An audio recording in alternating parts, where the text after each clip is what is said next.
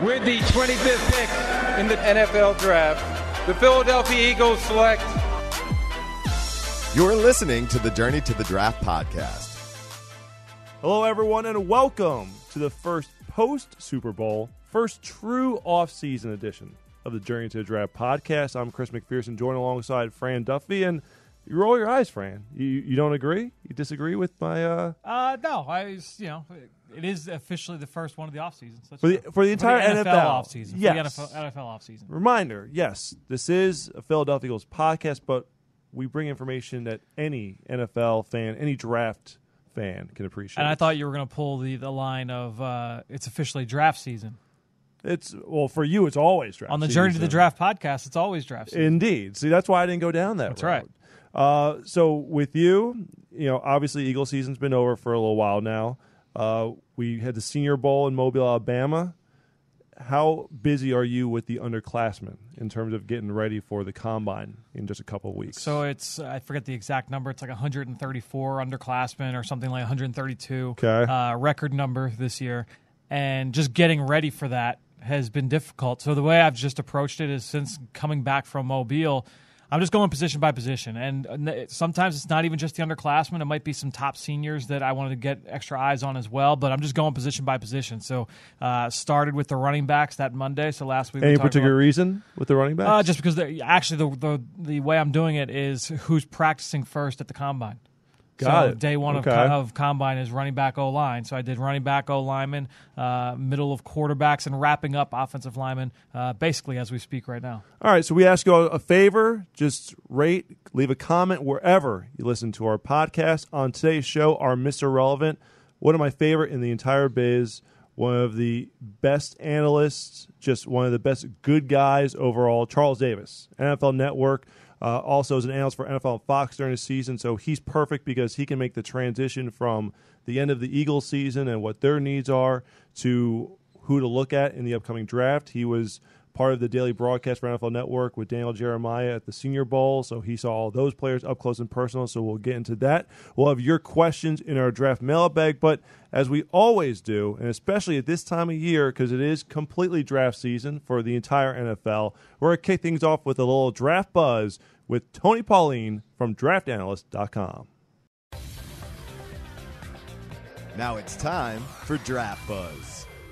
Now that the Super Bowl is over, everyone's turning their attention to the draft. So you got to bring on the man. Each and every week we have him on the podcast, but now his prominence is bigger than ever. Tony Pauline, DraftAnalyst.com, at Tony Pauline on Twitter, going to give us the draft buzz. And Tony, I want to start here. Over the weekend, it was Saturday night, and we're doing the recap of Chris Long winning the Walter Payton Man of the Year award, and, congrats to him, so well-deserved for everything that he does on and off the field. But I'm going through Twitter, and I think it was Sports Illustrated's Extra Mustard.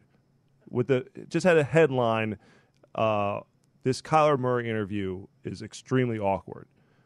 It got my attention, so I clicked on it.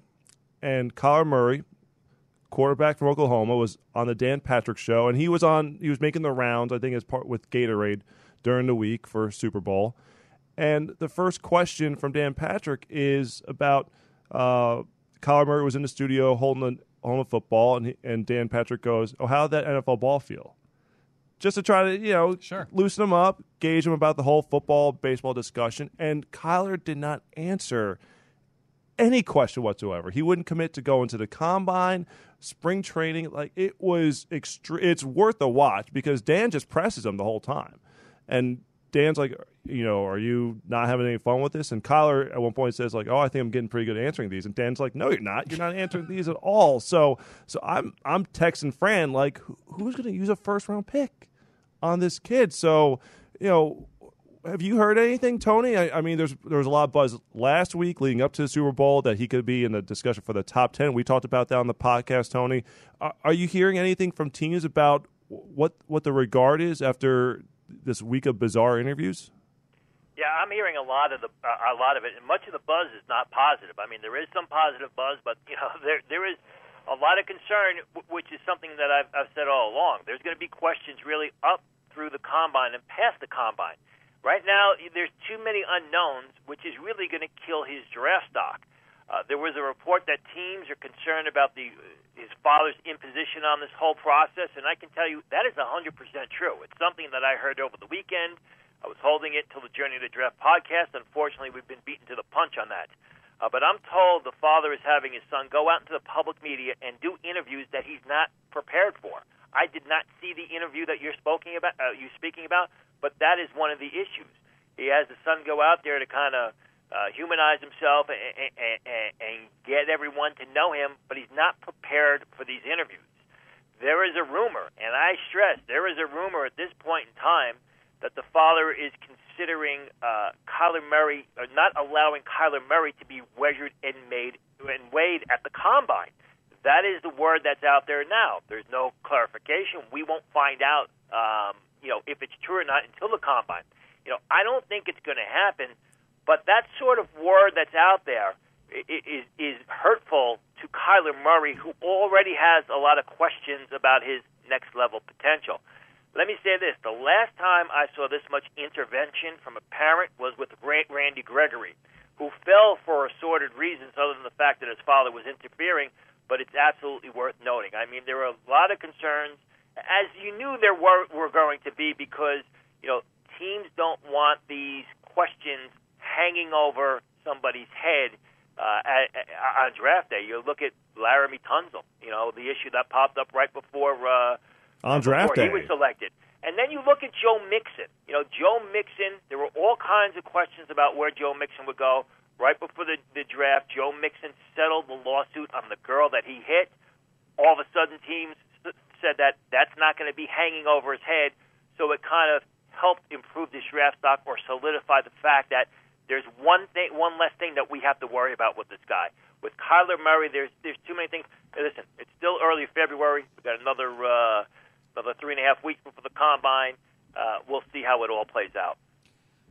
Yeah, and I think that's the big thing, is that it's definitely not too late for things to change. It's not too late. It's not like this damage can't be undone. He could go to the combine and go through everything, and everything's nice and cheeky. He's going to have to face a lot of these questions. If he thought Dan Patrick was tough, it's going to get tough over at the trade station and at these private interviews that night in Indianapolis. So it'll be interesting just to see what happens coming out of that event. But let's get into that, Tony, because we're hearing all these announcements from all the players and different agents and representation, media members breaking news about different prospects accepting their invitations to go to the combine. I got to think that the final announcement, the final list, will be coming here in the next couple of days. But take us through that process, because National Scouting, they get together, they offer out these grades and then these invitations to these players.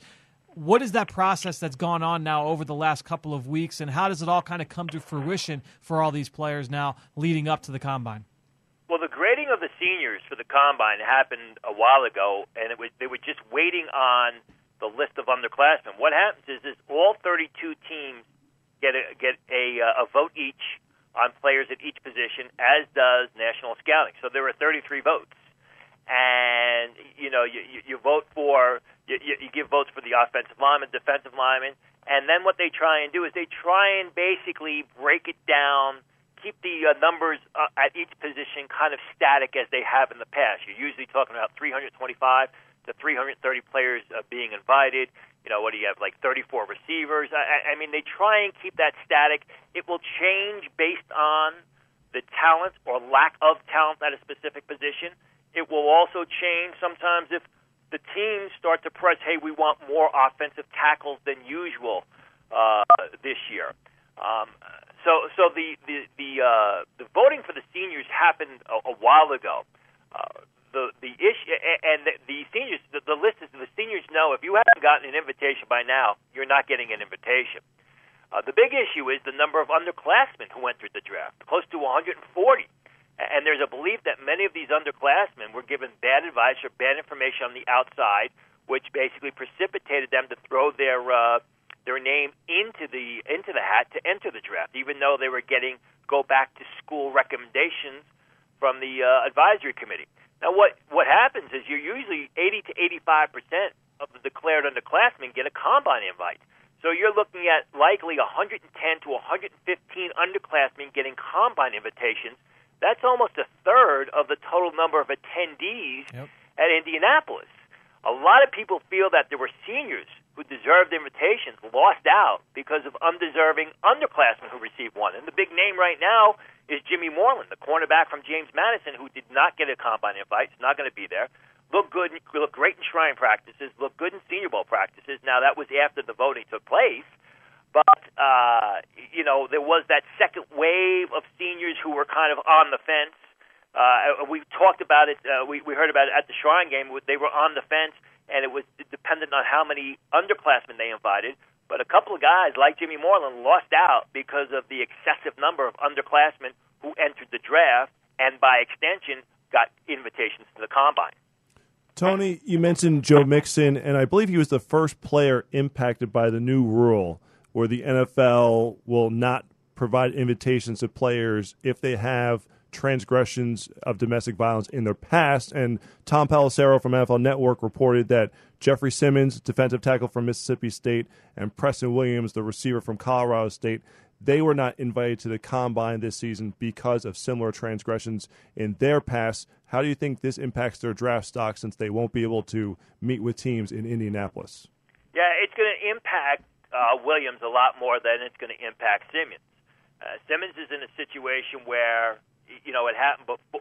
There's a film out there, and it's going to be a conversation, point of conversation, and people are going to be talking about it really through draft day. There's a film out there of something that happened before his college days, which he was arrested for, and he paid a civic fine for. But the fact is, he plays a priority position. He's a very talented guy. They say he's a model student, and what's going to happen is he's in a situation where at Mississippi State there are going to be a lot of defensive coordinators, a lot of defensive line coaches, potentially some head coaches and general managers who travel to Mississippi State to watch Montez Sweat, watch Jonathan Abram, watch some of the Peters, the cornerback, Jerry Green, the linebacker. They're going to be down there to watch those guys, and they'll also be able to watch Simmons. So it won't affect him as much as it's going to affect Preston Williams. What will happen is at the Combine, they do these extensive medicals. They do these extensive interviews. They go through the psychological testing, the Wonderlic testing. If a team is very interested in Simmons, they will bring him in. They will be able to do the same sort of medicals. If they want to do an MRI on his shoulder or his knee, perhaps they will do that. They could also put him through some psychological testing, and they'll go through the grind with interviews. So Simmons is probably not going to affect as much. The one thing about it is with underclassmen, the Combine, you have the greatest number of eyes on you, watching you work out, watching you go through position drills, whereas a pro day, instead of having 32 teams there, maybe there's 20 teams there. And instead of having 32 head coaches there, maybe there's 10 head coaches there. So there's not as many number of eyes on you at a pro day as opposed to the Combine, so there's fewer people for you to impress. It's going to affect Simmons. I don't think it's going to have a great effect as opposed to Preston Williams, who people told me he may not get drafted at all because you're only going to have a certain number of few people going out there to Colorado State to watch him work out. There's a lot in his past. He had to transfer schools. I think it's going to have a great effect on Williams. Simmons probably would have been a top 10 pick had this not all occurred. I still think he's going to fall somewhere in the middle of round one. And most mock drafts still have him going in the first round. Now, speaking of top 10, a potential number one overall pick, Nick Bosa, told NBC Sports Bay Area that he's healthy and will fully participate in all drills at the Combine. Have you heard that will be the case?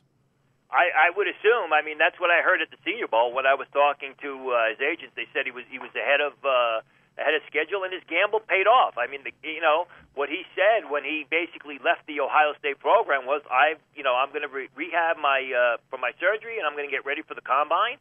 And it looks like the gamble has paid off. So I don't think there's any surprise here.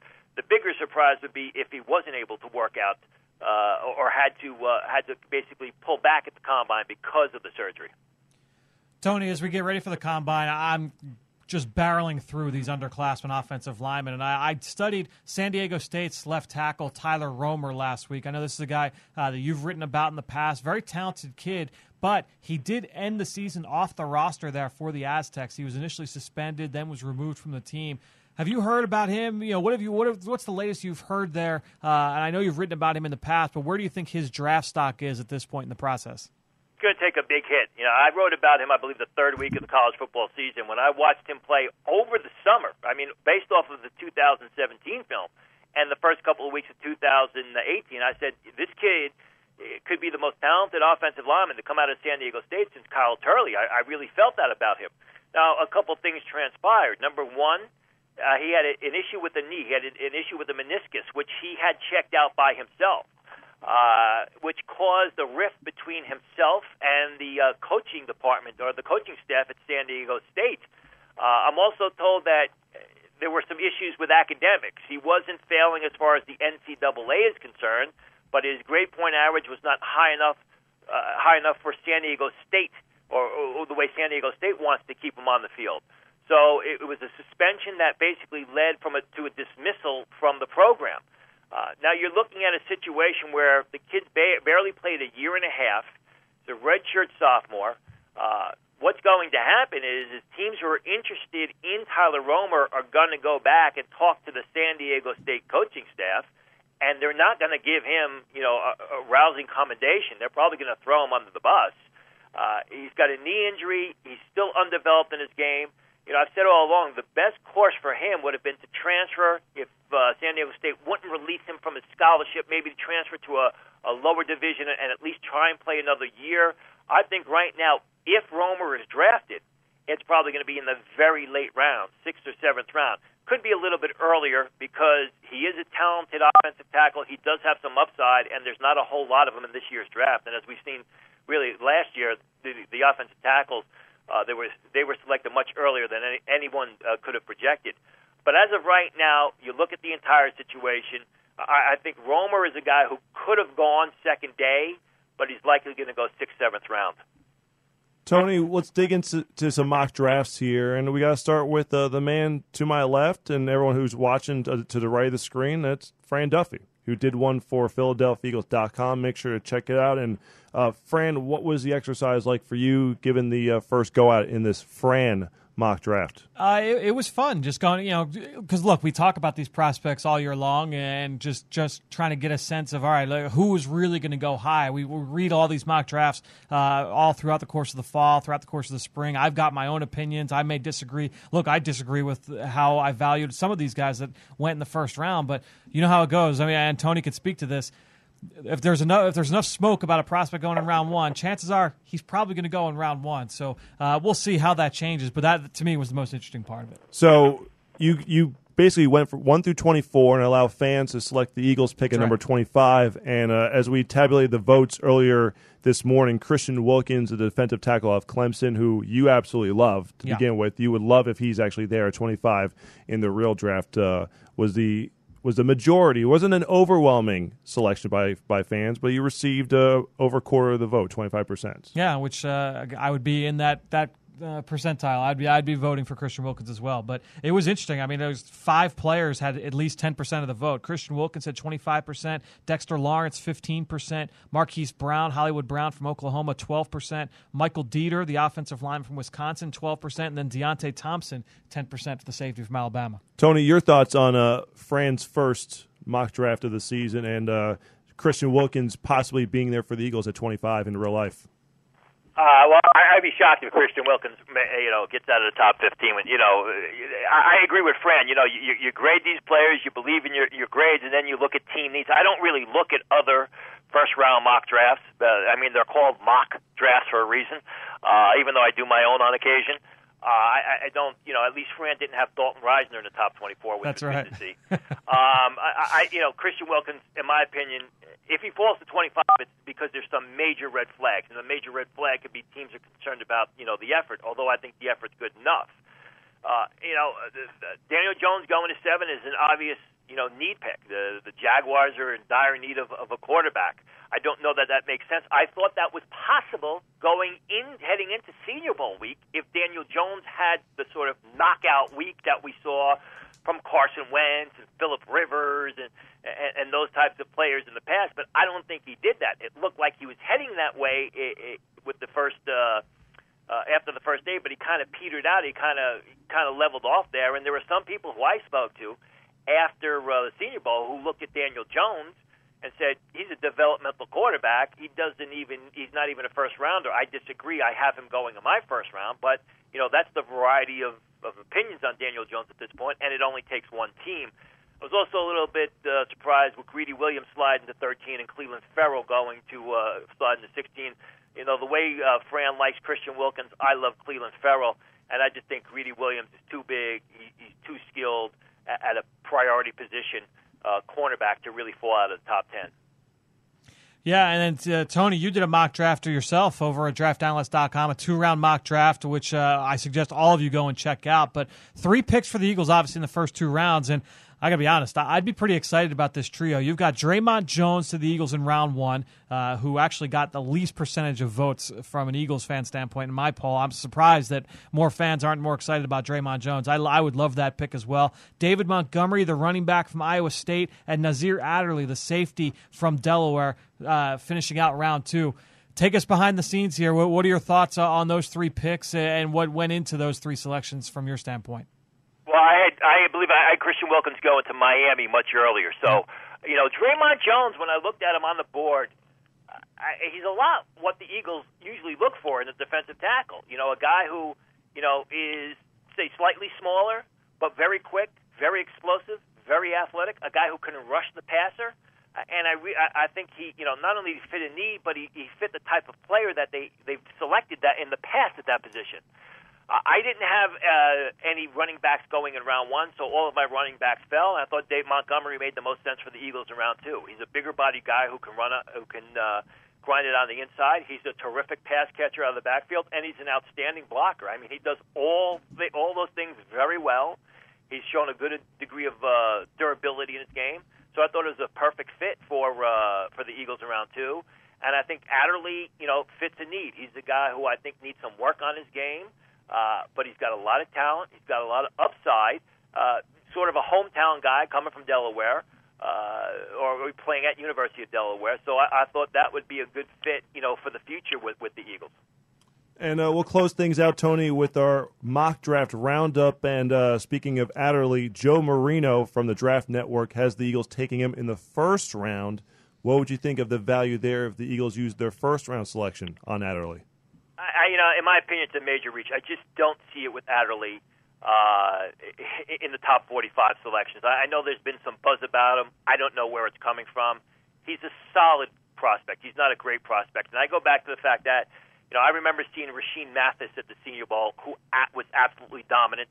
I saw Dominique Rodgers-Cromartie at the Senior Bowl, who was terrific. Adderley paled in comparison to those guys. And when you're a small school defensive back, that's what you have to do. If you watched Wednesday's practice on film from the Senior Bowl, because we weren't able to view it in person, there was a play where Adderley got beat badly by Drew Sample, the tight end from Washington who runs in the 4.8s. Now, it may have been a one-off type of incident, but when you're a small school defensive back at safety, you can't be getting beat by tight ends that run in the 4.8. I think all this, I'm sure the agents love it and a lot of the people around them love it, but I think all this top 32 talk about Adderley is just putting expectations too high on the kid. He's a very good player. He's very explosive. He's good. He's great to watch on film, especially moving forward. I just don't think that he's worth a top 40 selection at this point. And I'm not going to change that opinion. I mean, unless somehow he runs a 4.19 at the combine. Don't think that's going to happen. Usain Bolt just did 4.22, leading up to the Super Bowl just for promotional purposes. So that tied the record right there. So Tony Pauline, draftanalyst.com. Look forward to doing this once again next week. Follow his work again. Now that everyone's focused on the draft, he is the man with all the insight from all 32 teams when it comes to the draft. You can follow him on Twitter at Tony Pauline. We're going to transition now into our pick 6 players who are most influential to the Eagles selection at number 25. Now it's time for Pick Six. All right, Fran, so as I alluded to, our Pick Six this week, and you came up with, I love the idea that you had here, Thank okay? you. 6 players who are most influential to the Eagles pick at number 25, and you can kind of explain your process. It's not necessarily who the Eagles will be in play for, who they'll want to select. It's just who's going to kind of alter the dominoes getting to number 25. Is that the best way to put it? Yeah, and I think it is a little bit early to have this conversation with certainty, but I think that Is it ever? Come on now. I mean, that's true, but I think that ultimately we're going to start talking about like positions as well. It's not just player, but it might be, what positions really could impact the Eagles. And it's like you said, it's not who are the Eagles going to draft. It's not who are the Eagles definitely looking at 25. It's who are the players that could impact who is or is not available for the Eagles? And you'll get a better idea of that as we continue. Well, okay, so I'll kick things off here, and we've talked a lot about Kyler Murray already. I think you got to go with Kyler Murray and the entire quarterback group there, Yes. especially at the top when looking at the Eagles, because you know full well the Eagles are not taking a quarterback at 25. They are right. not taking one in the first round. So if you're an Eagles fan, you want Kyler Murray to go high.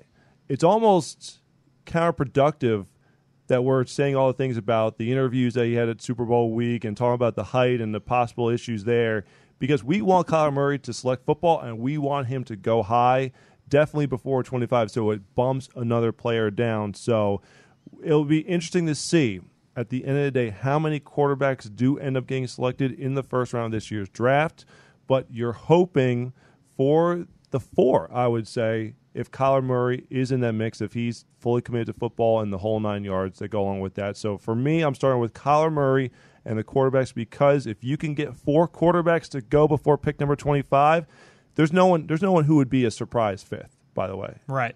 I don't think so. I'm I just think putting that out. There's no one who, like, It's we're going to start after Combine and be like, this guy's now generating first-round buzz. no. There were some guys that you were worried about this, back in the fall, but it really the 4 now. It's Kyler Murray, Haskins, Drew Lock, and Daniel Jones. Yeah, Those are the 4, and I think.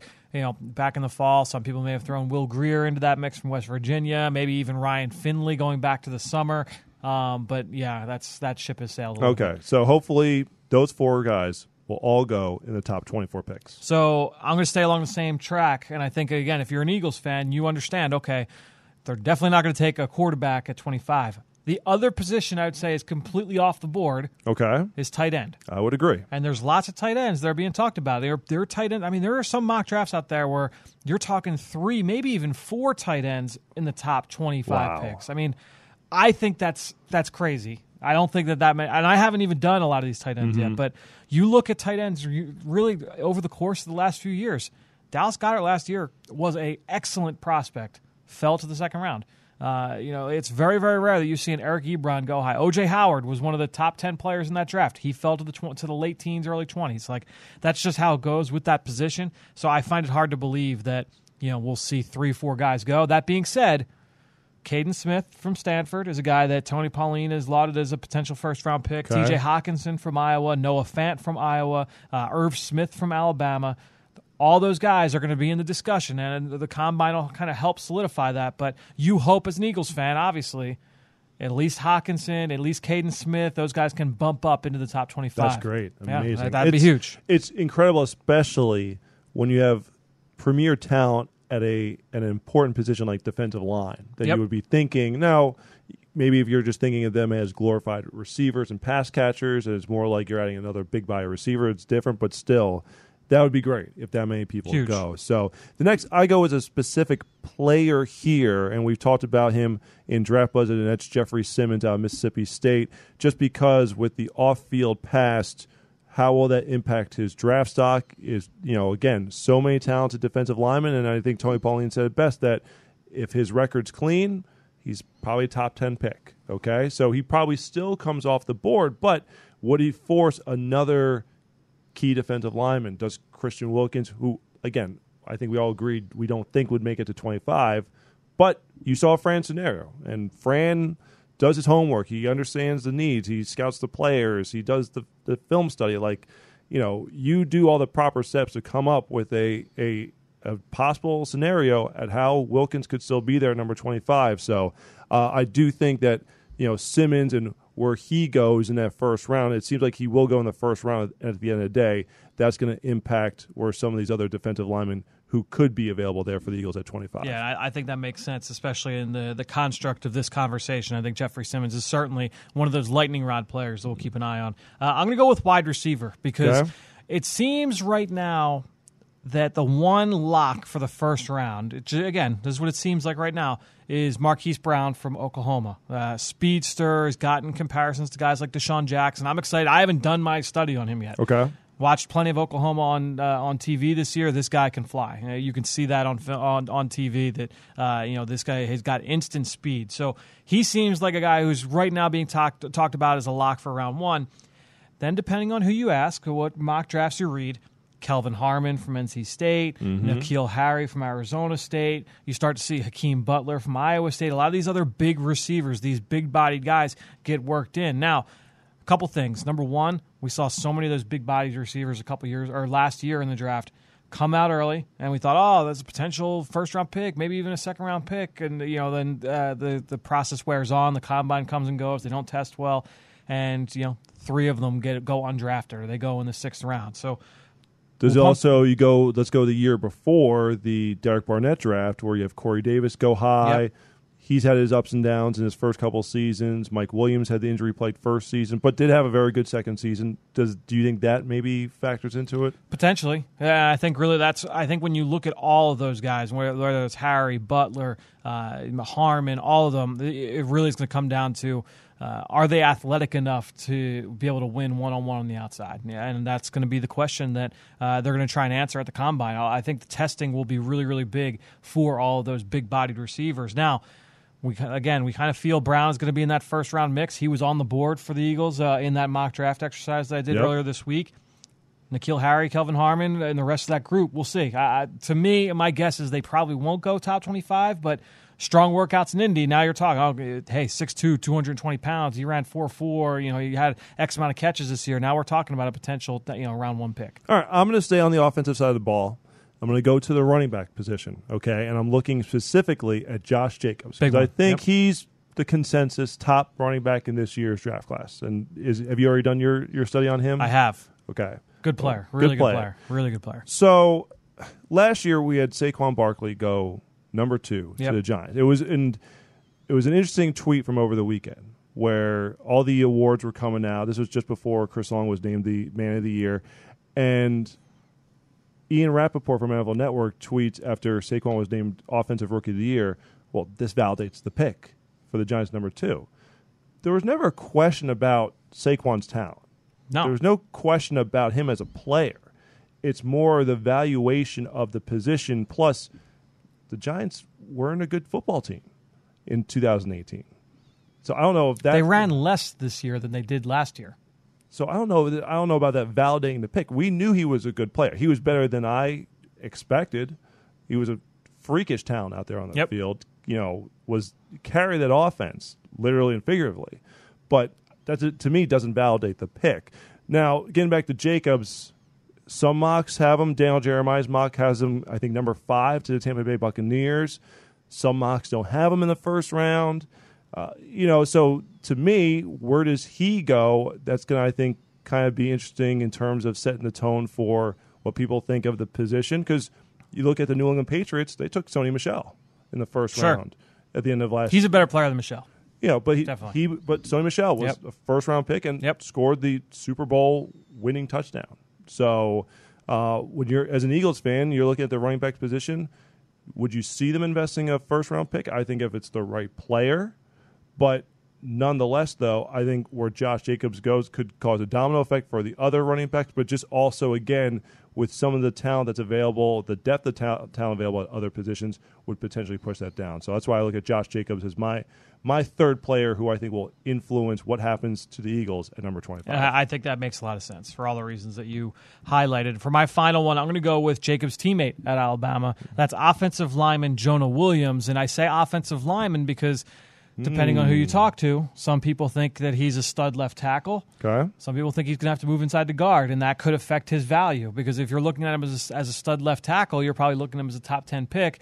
If you think he's a guard, and he's not Quentin Nelson, he's not that kind of physical mauler. He's not a guy that is going to win one-on-one and just blow you off the football. I mean, he's 6'5", 300 pounds. He's a light kid. So if he's going to move inside the guard, it is a projection. He's played both tackle spots. He's never played inside. If he comes in with 32-inch arms at the combine in a couple weeks, I could see him drop a little bit. Now, Is he going to drop to 25? Maybe. I don't know. It's going to be something that's going to be very, very interesting to watch. And that's really where I think the buzz comes from with him dropping. It's not because he's a bad football player. He's a good football player. He's got good feet. I really like his mentality. He's smart. Again, talked about the versatility. He's just not super powerful. And with that lack of length, he has a bad habit of letting, and it's not even really a bad habit, he just gets himself into trouble letting defensive linemen into his chest. And at that point, he struggles to recover and counter off of that. To me, that's where you're looking at with Jonah Williams and saying, all right, if he's a guard, now you're probably bumping him down the board a little bit, and we'll see how that ultimately affects it. I do think he's going to go in the top 24 picks, but we'll see. He could be a guy that will say, like, all right, is he too good to pass up on if he were to fall to 25? So we've touched on a number of underclassmen. We're going to get into some more underclassmen, but we're also going to hit on the seniors as we welcome in our Mr. Relevant, Charles Davis from NFL Network, to talk about who impressed him at the Senior Bowl in Mobile, Alabama, and start to look ahead to the underclassmen as well as the NFL Scouting Combine. It's time for Mr. Relevant.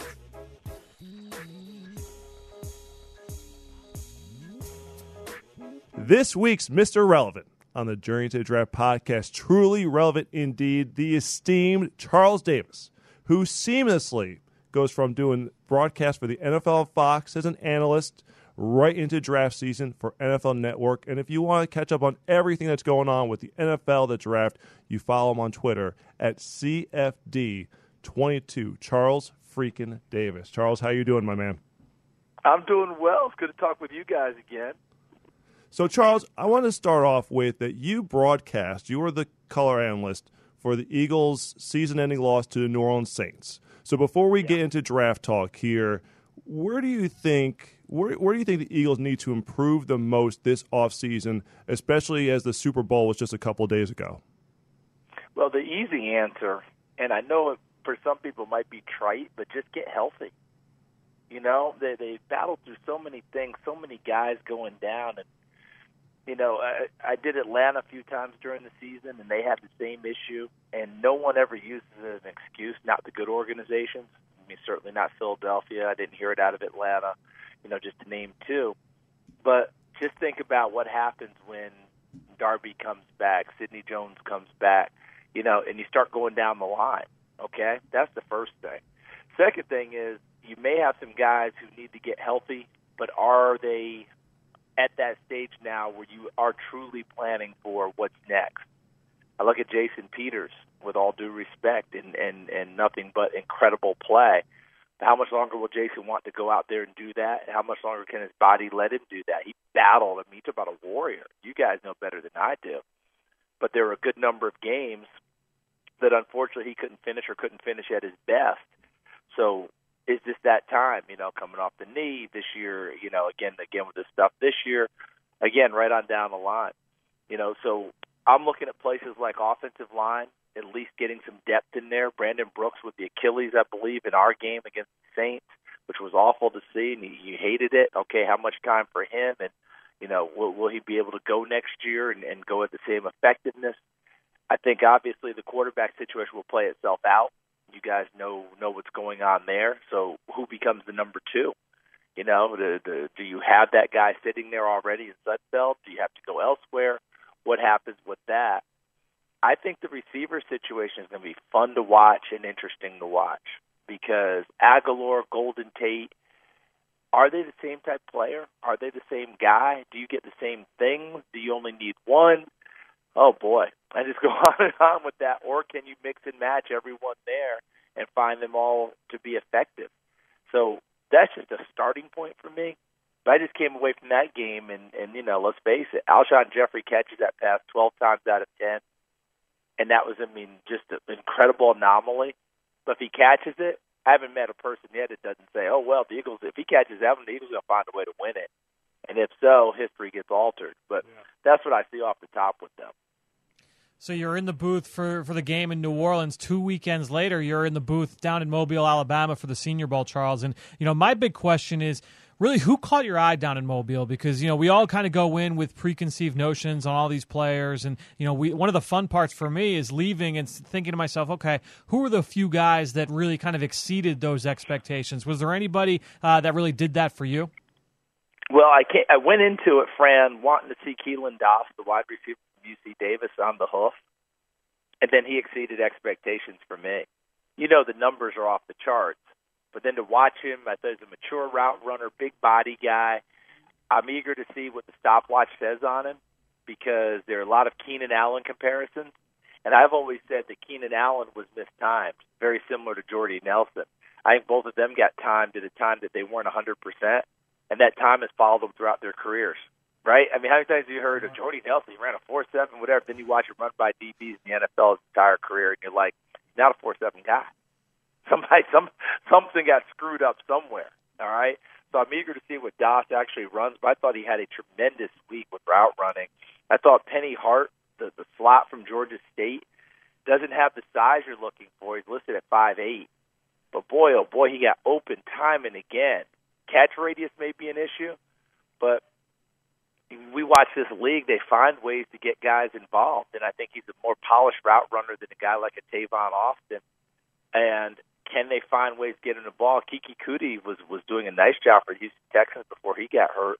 So he'd be a guy that I saw that I came away. Linebacker Terrell Hanks from New Mexico State. Yeah, the Darius Leonard stuff started. I think you guys heard it. I don't know if you felt the same way, but that Darius Leonard talk began, and there's a lot of similarities. Darius Leonard from South Carolina State, a 1AA program.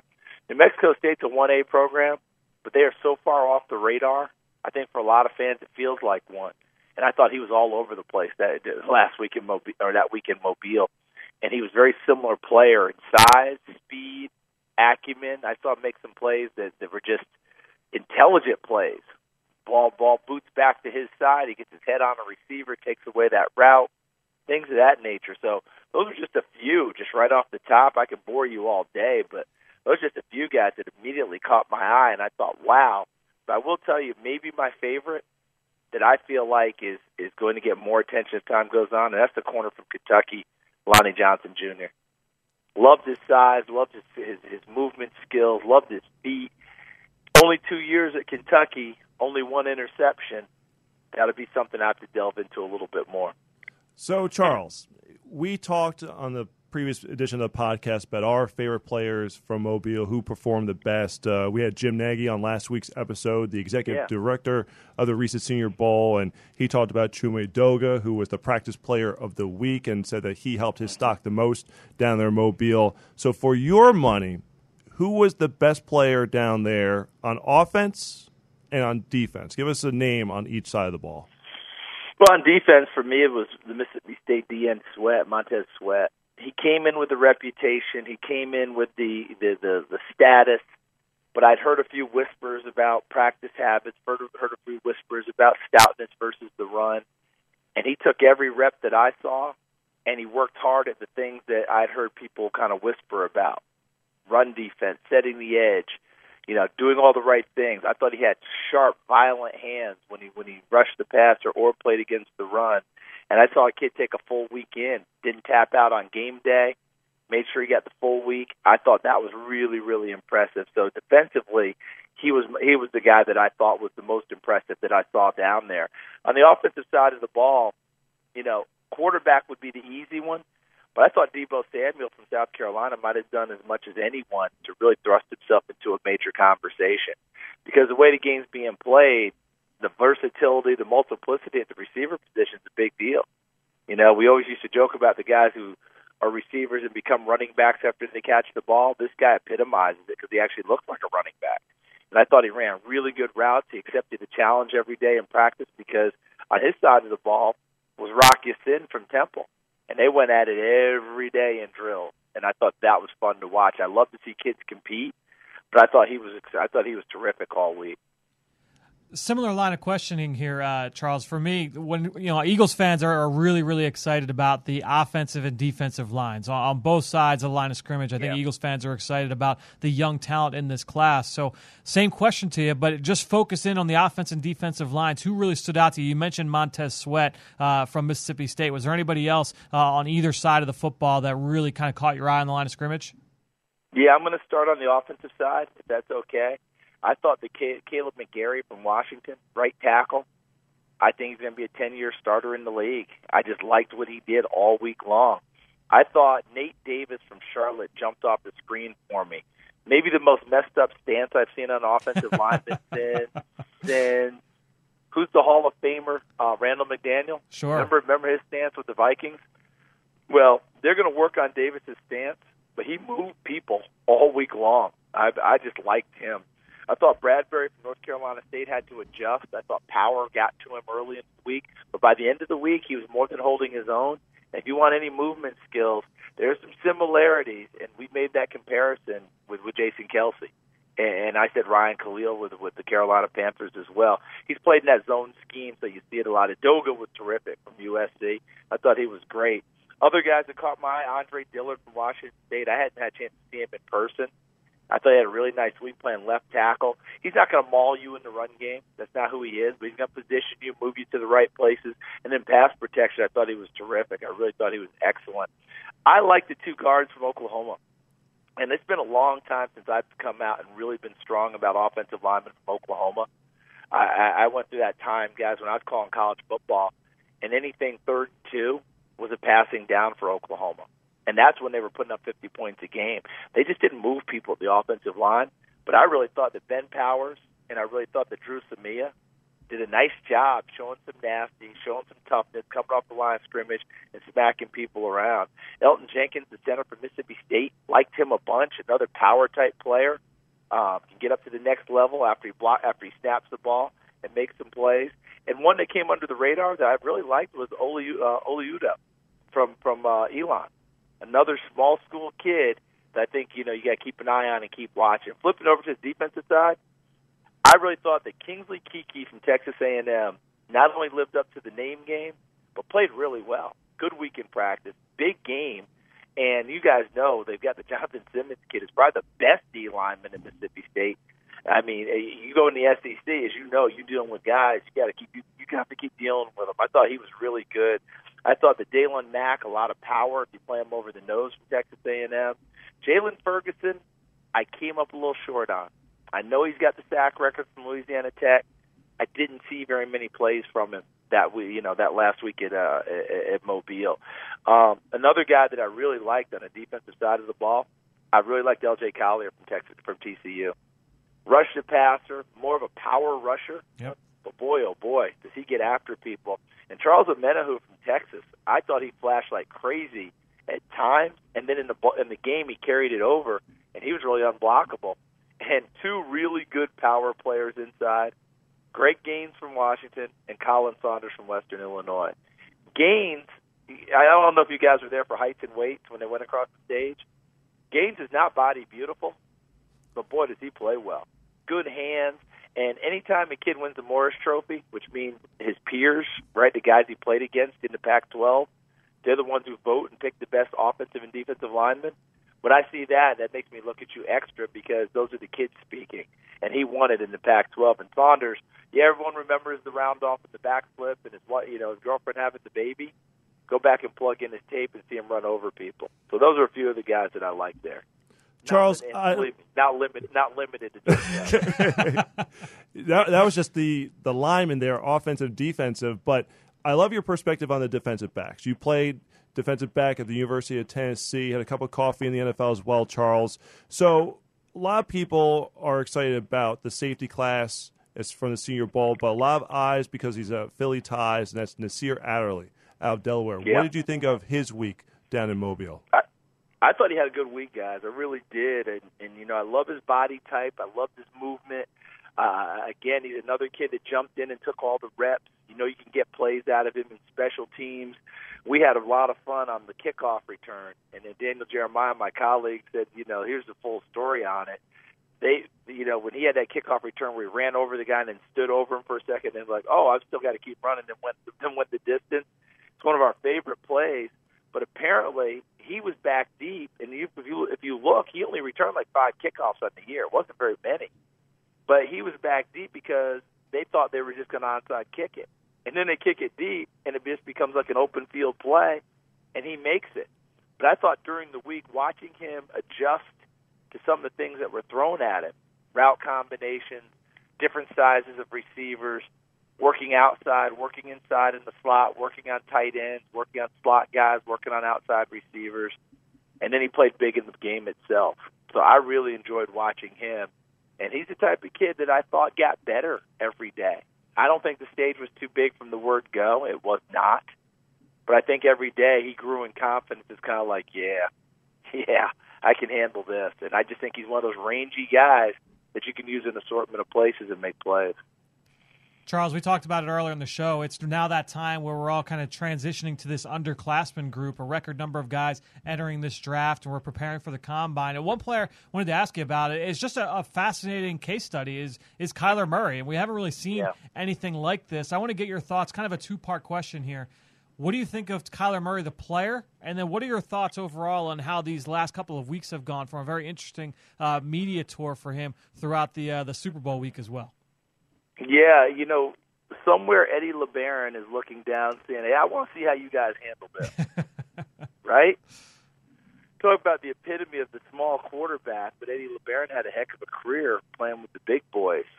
Murray is fast, accurate, big arm, has everything you're looking for, except we want to see what he measures when the tape comes out.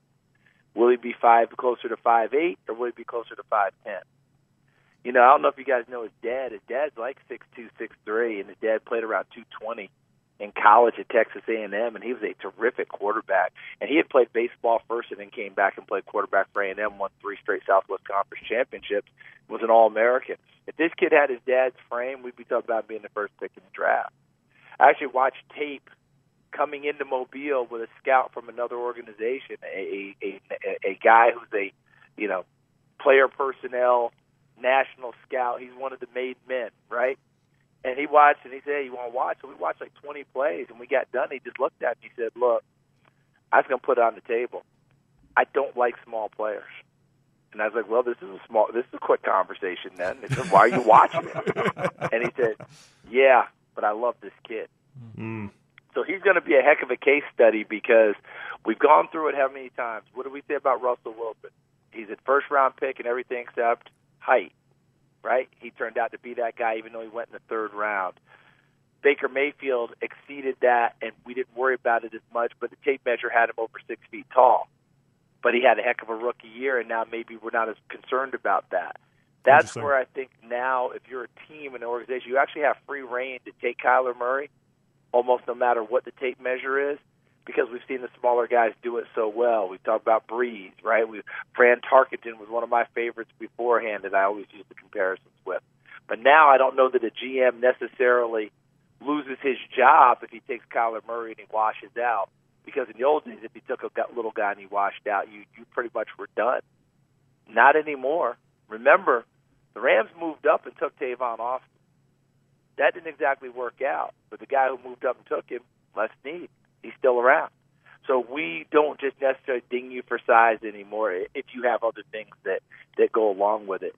I don't know that last week at the Super Bowl was the best week in the world for Kyler Murray in terms of the interviews, talking. I'm pretty sure he was told just to lie low and don't say one thing or another, whether it's baseball or football. But he got really jammed up on all that. I think he would have been better off just being able to not have to deal with that at all and just let the chips fall where they may, because he's got a heck of a decision to make. And I don't know that he can make a wrong one, because baseball's a hard hustle too. Everybody acts like, baseball, go there, it's longevity. You guys know better than anyone. Have you ever seen anyone try and make it in baseball? That's hard. Yep. I mean, that is absolutely. We act like every first-round pick in baseball makes it. Football first-round picks, they all make it for at least a year. No one cuts a first-round pick in football. I mean, God, the last time I remember that was Joe Don Looney getting traded after being a first-round pick in preseason of his rookie year. But who cuts a first-round pick? No one does. Not anymore. Usually you're going to be around at least 3 years before anyone moves on you. They got to try and get their investment recouped. In baseball, a lot of first-round picks never see the big leagues. So it's a different deal all in all. But I'm telling you, he's got everything you're looking for except that height, and there will be times where he will get overwhelmed with the pass rush up the middle. But he's so quick, so fast, accurate throwing it, can move so well. He plays the game like a number of guys we see now, and the future may be here with not worrying about height. Charles Davis, Charles, I can listen to you for hours and hours upon end, and can't wait to catch up with you at the Combine in a couple weeks. I look forward to it, and this time we're actually catching up because I missed my opportunity with you guys in Mobile. I was ducking and dodging and falling asleep too early because I'm old, so I just got to get my sleep ahead of time and make sure I'm ready to rock and roll in the afternoon. Charles Davis, NFL Network, again, a must-follow on Twitter at CFD22. Thank you so much. Now we're going to transition into our unofficial visit where Fran caught up with championship quarterback from North Dakota State, Easton Stick. The unofficial visit.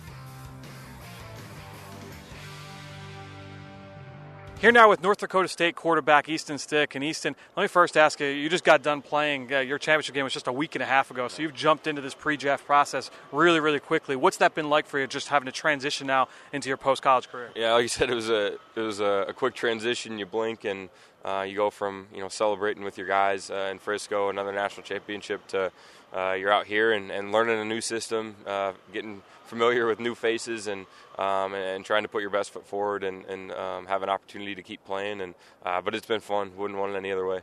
Well, fans have had many, many opportunities to see you play on national TV over the course of the last couple of years. But for fans that maybe didn't see you, give us a quick scouting report about yourself and what you think you'll bring to the next level. Yeah, I'm fortunate. We played under center at North Dakota State and, had a lot of control of the run game and, shift, trade, motion, all that stuff. It was pretty complex for the college level, and obviously moving forward it'll be much more complex, and there's more to learn. But I feel like I'm prepared in that aspect, and the preparation and, the Monday through Friday, Saturday, that preparation is really important to me. I feel like I'm an intuitive player and have the ability to make the first guy miss, extend plays, whether it's extending it in the pocket or out of the pocket, the ability to throw from different platforms. And I think the biggest thing is, I've played a lot of football and I've been around a lot of good teams, and I think that's something, being a winner, that's something that carries over.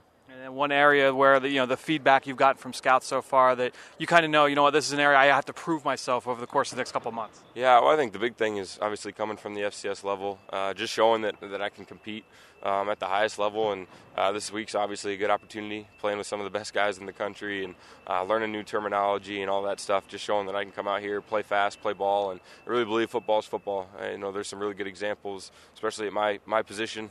One obviously pretty well, but you look at Garoppolo and Joe Flacco, Fitzpatrick, guys that have played at the same level I did that came in and were able to play pretty quick at the next level. And so, there's precedent for it, and I believe I can fit in that group. All right, well, you brought him up, so I got to ask you now, what has your relationship been like with Carson Wentz throughout the course of this process? You were his backup there with the Bison before he went on to the NFL. What's that relationship been like? You guys are still constantly communicating?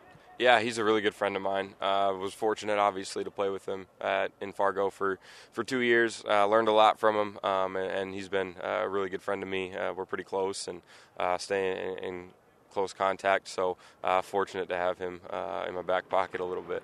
All right, so who's a player that's here that really kind of has stood out and opened your eyes a little bit so far that you've worked with on offense? Yeah, we got some really good players at the skill positions. You look at the running backs, man, all of them can get out of the backfield and catch. And that's something I think that's huge in an offense, and the ability to get to a check down, versus coverages and hit big plays. Keyshawn Johnson at wide receiver, I think is a really good player. Man, there's a lot of good guys out here, and up front there's some big dudes, and you look at them and they're athletic and can move around. So I feel really fortunate to be a part of this game and playing with these guys. Lisa, I know you're on a time crunch here. We'll let you go. Appreciate the time, and best of luck throughout the rest of this week. Awesome. Thanks very much. Now it's time to hear from you, the fans, in the Draft Mailbag. All right, time for your questions in our draft mailbag to wrap up episode number 140 of the Journey to the Draft podcast. And again, we say rate, leave a comment wherever you listen to our podcast, and we will get you on the show. HK from Apple Podcasts. Awesome podcast, giving Fran's love of wide receivers. Fran, what do you think about Hakeem Butler? You touched on him a few moments ago in our pick 6. But HK feels like that he's underrated right now.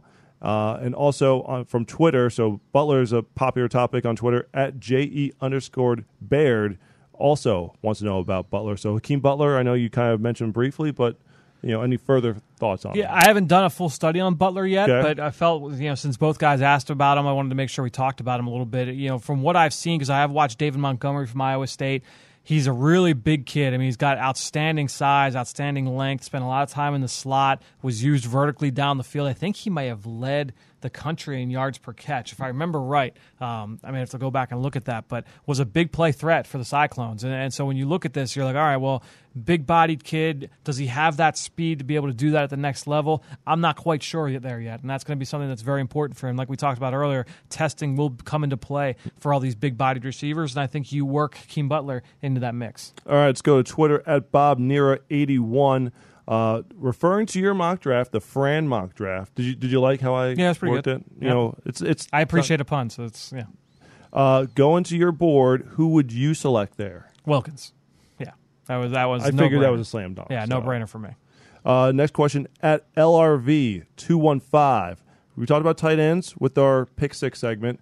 How would you compare the top prospect Noah Fant and T.J. Hawkinson with Dallas Goedert last year? So basically, if you had to mix Goddard into the conversation for this year, where would he? I mean, Goddard was a top 25 player for me in last year's class. I really, really like Dallas Goedert coming out of South Dakota State. So I think when you're looking at him in this tight end class, I haven't done all the work on all the tight ends yet.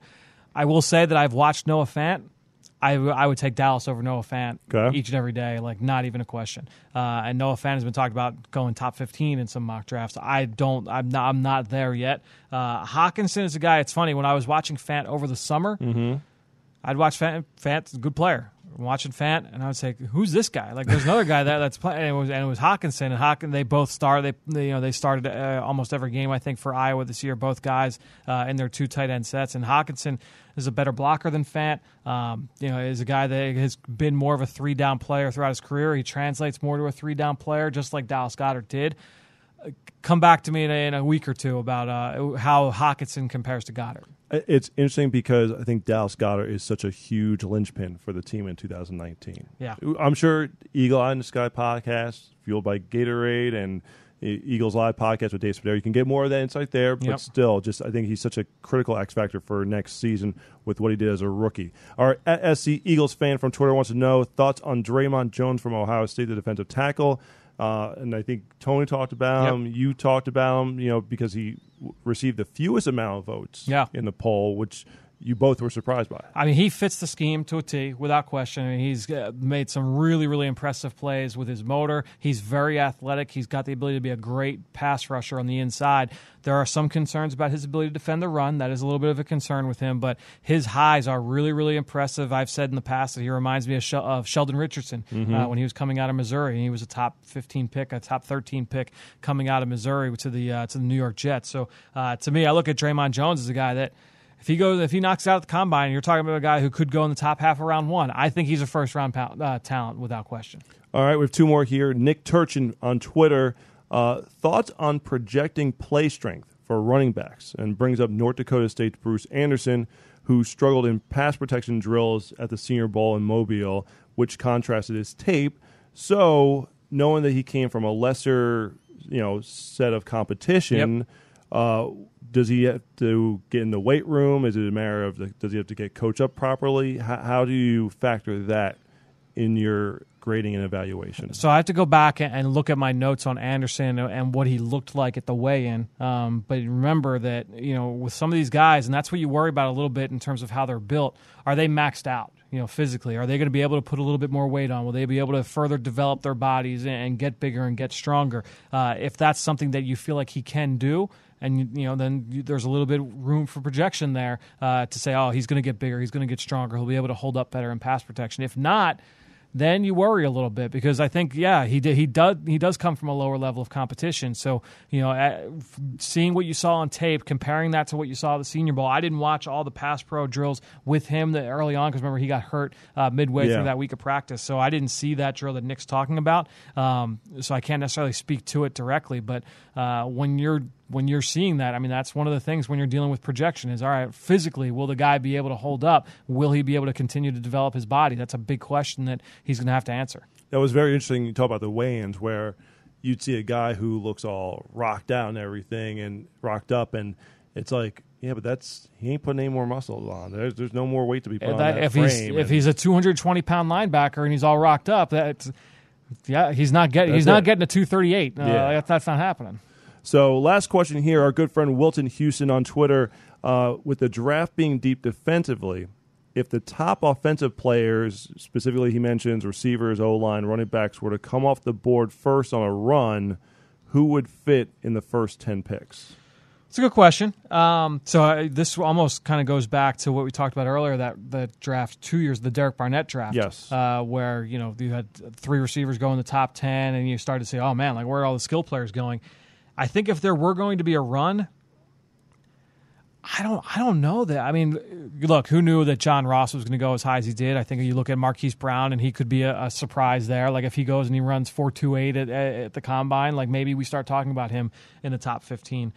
Running back, I really don't. Outside of Josh Jacobs, and I don't know that I would go as high as top 10, top 15 with Josh Jacobs, but he would be one guy I'd say. But after that, I don't know that you're going to see a run there with running backs. And then offensive linemen, I think it's Jawan Taylor. I think it's Jonah Williams, Andre Dillard from Washington State. Does Tyus Howard come in the conversation? Potentially, if he goes, he has a great workout. What did you think of Charles's comment about Lane Johnson's brother, Cam McGarry? Okay. See, I don't think McGarry is going to go that high. I think McGarry could be like a day 2 guy. I think he could be a day 2 guy. But in terms of like talking about early, if they come off the board first in a run, I mean that's kind of why this draft is weird. Like it's not that it's weird. It's just that it's different. I mean it's so heavy with front 7. Yep. Tight end, and that might be it. And a couple quarterbacks that are getting going to get bumped up just because of the nature of the position. So there's talent, but it's not at the sexy positions that we're maybe accustomed to. It's almost like the draft in 2013 where it was 3 offensive linemen in the first 4 picks. So different positions, but it's very similar from that way. And the Eagles got the right one. Most important. Without question. So I think that's going to do it for us here. So the journey continues here on the Journey to Draft podcast. Fran and I will be back once again next week. So for all of you out there, thank you so much for listening. Again, rate, review, download, subscribe, wherever you listen to podcasts. Until next week, have a wonderful Eagles Day, everyone.